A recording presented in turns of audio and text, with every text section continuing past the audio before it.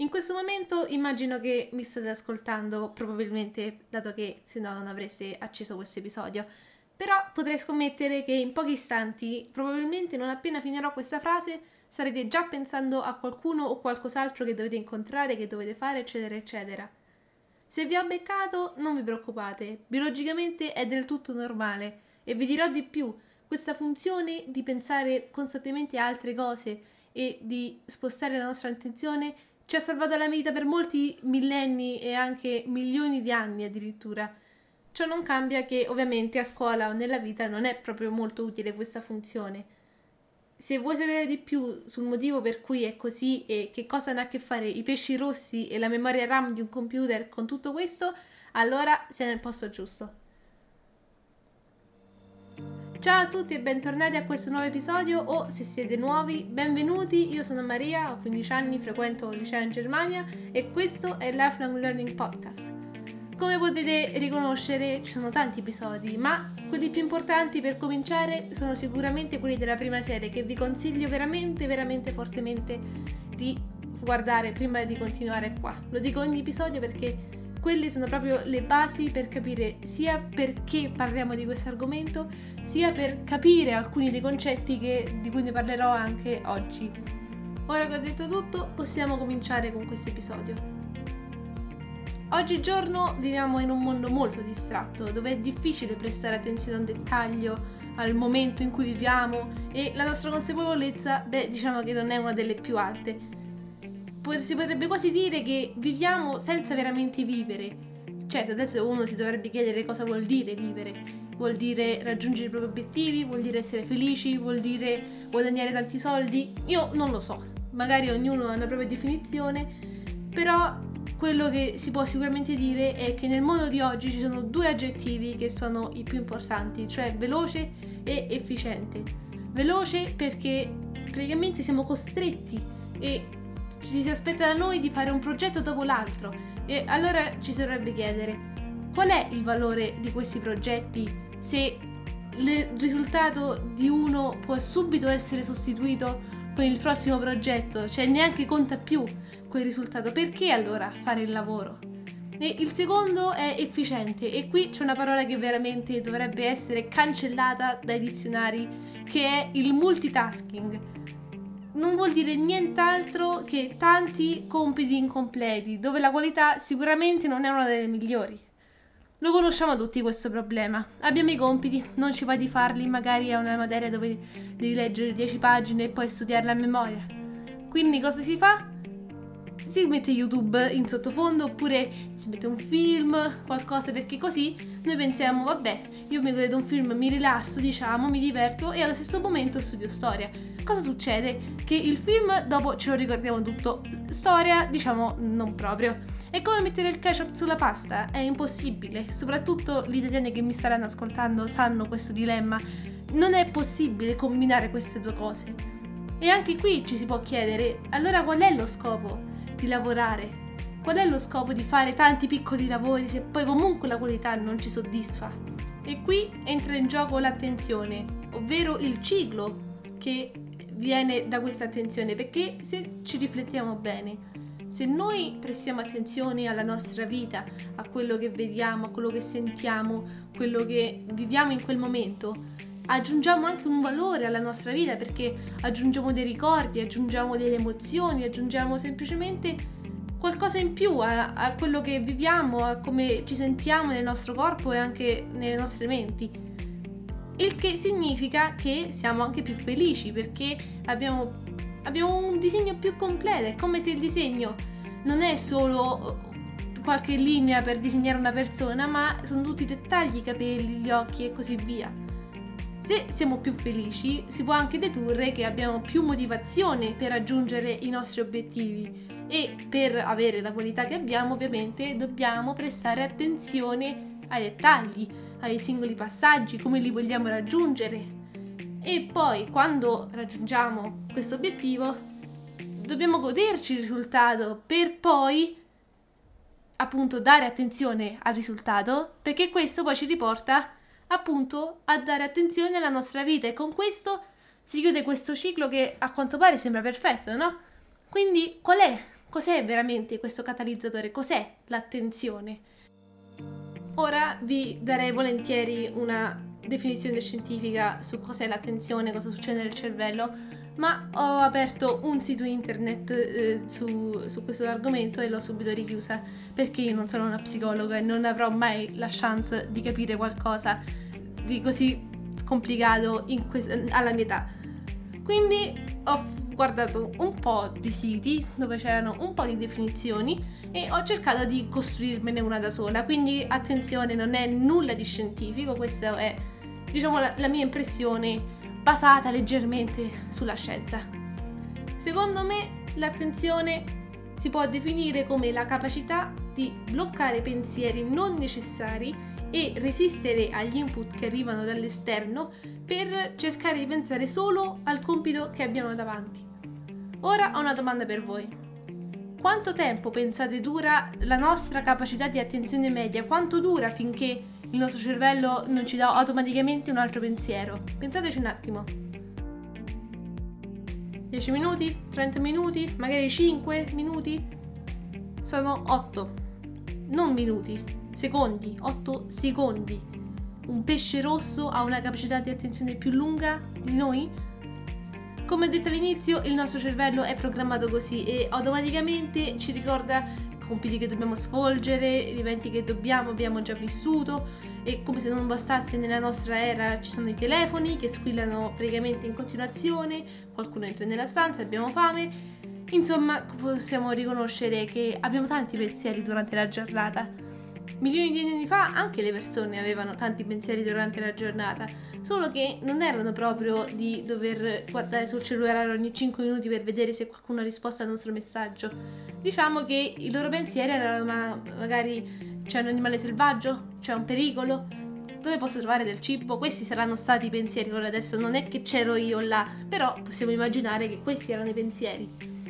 E dato che c'erano molti più pericoli prima, questo spostare dell'attenzione così rapidamente permetteva appunto a queste persone di riconoscere immediatamente il pericolo e di scappare subito, senza metterci troppo tempo perché eri concentrato su qualcosa. E anche oggigiorno ovviamente ci sono pericoli, non voglio dire che viviamo in un mondo di pace, diciamo che lo vediamo molto spesso, però diciamo che non è che succede come tanto quanto prima. L'attenzione può essere vista come un evidenziatore, dove solo le cose importanti risaltano e ci entrano proprio negli occhi, invece quelle non importanti molte volte neanche le guardiamo, quelle che non sono sottolineate. Questa volta l'esempio l'ho preso da internet, non ho voluto rischiare altre straordinarie idee per prendere qualche esempio. Se volete sapere di che cosa sto parlando, andate a vedere il primo episodio, o almeno ascoltare, non è che potete vedere molto. Quindi andate ad ascoltare il primo episodio della serie della tecnologia, lì capirete tutto. Cosa succede a scuola quando abbiamo un evidenziatore in mano e un testo? Beh, almeno per me succede che il testo dopo diventa un disegno molto colorato dove tutto è sottolineato. E che cosa succede quando è tutto sottolineato? Che non è che sappiamo più cosa è importante, in quel momento risulta tutto importante. Ora possiamo capire che non abbiamo la capacità di concentrarci su tutto allo stesso momento, è abbastanza impossibile, e anche se ce la dovessimo fare, la qualità, del lavoro finale non sarà proprio altissima. Quindi qual è il nostro scopo? Il nostro scopo è di evidenziare di meno, soprattutto nella mente ma anche a scuola quando abbiamo un testo reale, perché dai, succede a tutti questa cosa, e se evidenziamo troppo qualche volta di bloccare questi magneti che proprio attraggono la nostra attenzione e la vogliono spostare da dove in realtà dovrebbe stare. E il suggerimento più comune che ho visto su internet nella mia ricerca è di spegnere i dispositivi tecnici o internet, il che ovviamente funziona, però in tempi di Covid, in tempi di lockdown, diciamo che diventa complicato. Quindi dobbiamo prendere una nuova via. Prendiamo proprio la via più diretta. Qual è il problema principale? Beh, il problema principale sono i nostri pensieri, che sono o troppi o troppo pochi. Per fare questo dobbiamo guardare un attimo il nostro cervello, come funziona, il che ne parleremo anche in un altro episodio perché è un tema molto lungo, però per adesso vediamo brevemente come noi salviamo le nostre informazioni. Il cervello ha due principali luoghi dove salva le sue informazioni. Uno è a breve termine, uno è a lungo termine. Tutte le cose che impariamo a scuola normalmente, tutte le cose che sono tipo leggere, scrivere, queste cose così, che non è che ci pensiamo proprio, noi lo facciamo e basta, no? Queste sono tutte cose che sono immagazzinate nella memoria a lungo termine, quella che rimane, quella che non è che si cancella. Invece se noi abbiamo, che ne so, un appuntamento, dobbiamo chiamare qualcuno per esempio, queste informazioni vengono salvate nella RAM, diciamo. Chissà come sono fatti i computer, saprà che ci sono anche due memorie, una con tutti i file, con tutte le presentazioni, quello che ci abbiamo, e un'altra memoria è quella che serve per esempio per far funzionare un programma. Se apriamo per esempio Google oppure Word e vogliamo lavorare, serve memoria, diciamo, per aprire questo programma, e quando si spegne il computer questa memoria si cancella e non c'è più niente. E appunto il nome a breve termine già lo dice, queste informazioni dopo un po' vengono cancellate. Ora, per non dimenticarci queste cose, in realtà questa soluzione è così ovvia che sembra quasi banale dirla, però basta scriverle su un foglio. Mentre lavoriamo abbiamo un foglio vicino a noi e se vediamo che arriva un pensiero che ci disturba, lo scriviamo, così ci pensiamo dopo, non lo dimentichiamo, perché non è questo lo scopo di levarci pensieri, ma è quello di dare la stessa importanza ai pensieri, che questa è la chiave, di dare la stessa importanza ai pensieri quanto allo studio, al lavoro e a quello che stiamo facendo. E con questo arriviamo anche già alla soluzione numero 2, che è proprio pianificare il tempo dove svuotiamo praticamente la nostra memoria per dare di nuovo spazio a nuove informazioni. Soprattutto per lo studio ne abbiamo già parlato, mi pare proprio nella prima serie, di quanto sono importanti le pause nello studio. Sono praticamente più importanti del lavoro stesso, e appunto anche con questo fatto dell'attenzione sono ancora più importanti, perché dobbiamo anche pensare a questi pensieri, perché non è che ce li abbiamo così a caso. Quindi in quel momento diamoci il tempo di riflettere su quelle cose, così torniamo al lavoro dove riusciamo a non far venire questi pensieri, perché ci abbiamo già pensato, non vengono più quei pensieri, quindi siamo più liberi di lavorare. La prossima soluzione è una un po' diversa, che sicuramente non funziona per tutti, questo lo so già adesso, perché ci sono due tipi di persone secondo me. Ci sono quelli che studiano solo con la musica e ci sono quelli che studiano solo senza musica. Io devo dire che sono un po' un mix. Quando ero un po' più piccola non riuscivo a studiare con la musica, perché non riuscivo a lavorare proprio, non mi riuscivo a concentrare. Invece adesso diciamo che se la musica è quella giusta, riesco a lavorare molto bene, anzi molto meglio di che senza musica. Io vi lascio un po' di link nella descrizione, perché io non è che posso ascoltare qualsiasi musica, non posso mettermi una canzone di Natale, perché sennò so sicuramente che non farò mai i compiti, che devo solo cantare. Le musiche che trovate nella descrizione sono musiche che hanno delle certe onde nella melodia, che non so come, però devono a quanto pare stimolare il cervello in qualche modo particolare per farlo concentrare meglio. Ora io non lo so se veramente funziona così, se è solo per dare l'illusione, però sinceramente a me veramente aiutano a concentrarmi, quindi magari immagino che aiuta anche voi. Come ho già detto, non è per tutti, però magari ci potete provare. Secondo me il problema è che la canzone con il testo, io mi sono anche ritrovata che a volte stavo scrivendo qualcosa e a un certo punto mi sono ritrovata a scrivere il testo della canzone, quindi magari quello è il problema. I link stanno là, quando volete potete provare. Lo so, questo episodio sta diventando leggermente lungo, però manca una soluzione e poi una breve conclusione, quindi se volete fare una pausa per favore fatela, perché io parlo tanto, parlo volentieri e dovete avere un po' di pazienza con me, quindi fate le pause quando vi servono. Noi adesso continuiamo con la soluzione più complicata, diciamo, di tutte queste, che però è anche la più importante, diciamo, oppure sì, la più efficiente, quella che a lungo termine ci porta di più, e anche quella che sembrerà più assurda, perché la soluzione numero 4 è far sapere al nostro cervello quando è il momento di pensare e quando è il momento di non pensare. Ora sembro una psicopatica, forse lo sono, non credo, però io parlo da sola con me tutto il tempo praticamente, anche perché se no qui adesso saranno probabilmente 20 minuti, diventerà questo episodio, non mi bastano al giorno per parlare, a me serve tanto parlare a lungo, però parlare con me stessa è anche utile allo stesso modo, perché posso controllare, adesso che ho 15 anni, quindi 15 anni che parlo con me stessa, so anche controllare meglio cosa voglio pensare in quale momento. E qui entrano in gioco le abitudini, che credo non sono più nella prima serie, però sicuramente là nei dintorni, quindi se dovete ripassare qualcosa le trovate là.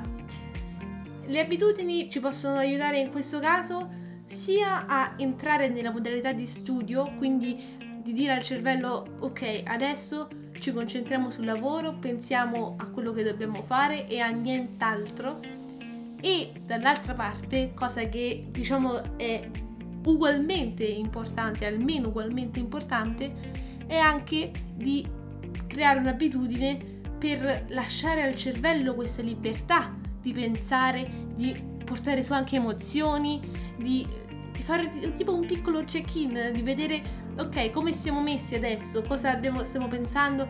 Io lo so, adesso parlo nel noi, nel senso, quando dico noi è io, praticamente il mio corpo, sembra strano, però io dico sempre così, non so, magari pure voi vi capita. Quindi il noi in questo caso è io e il mio cervello, giusto per chiarirci.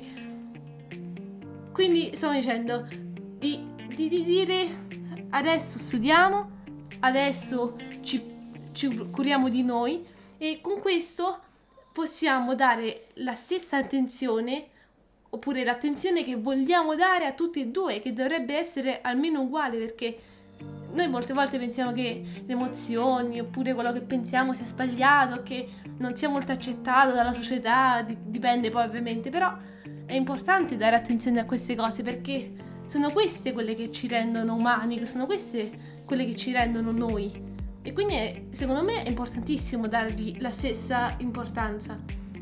E un altro beneficio di questo metodo è che non solo poi siamo liberi dei pensieri quando non li vogliamo avere, ma quando li vogliamo avere li abbiamo, perché molte volte poi succede che vogliamo pensare alle cose che ci preoccupano, ma in quel momento non ci viene in mente niente, il che spreca solo il nostro tempo.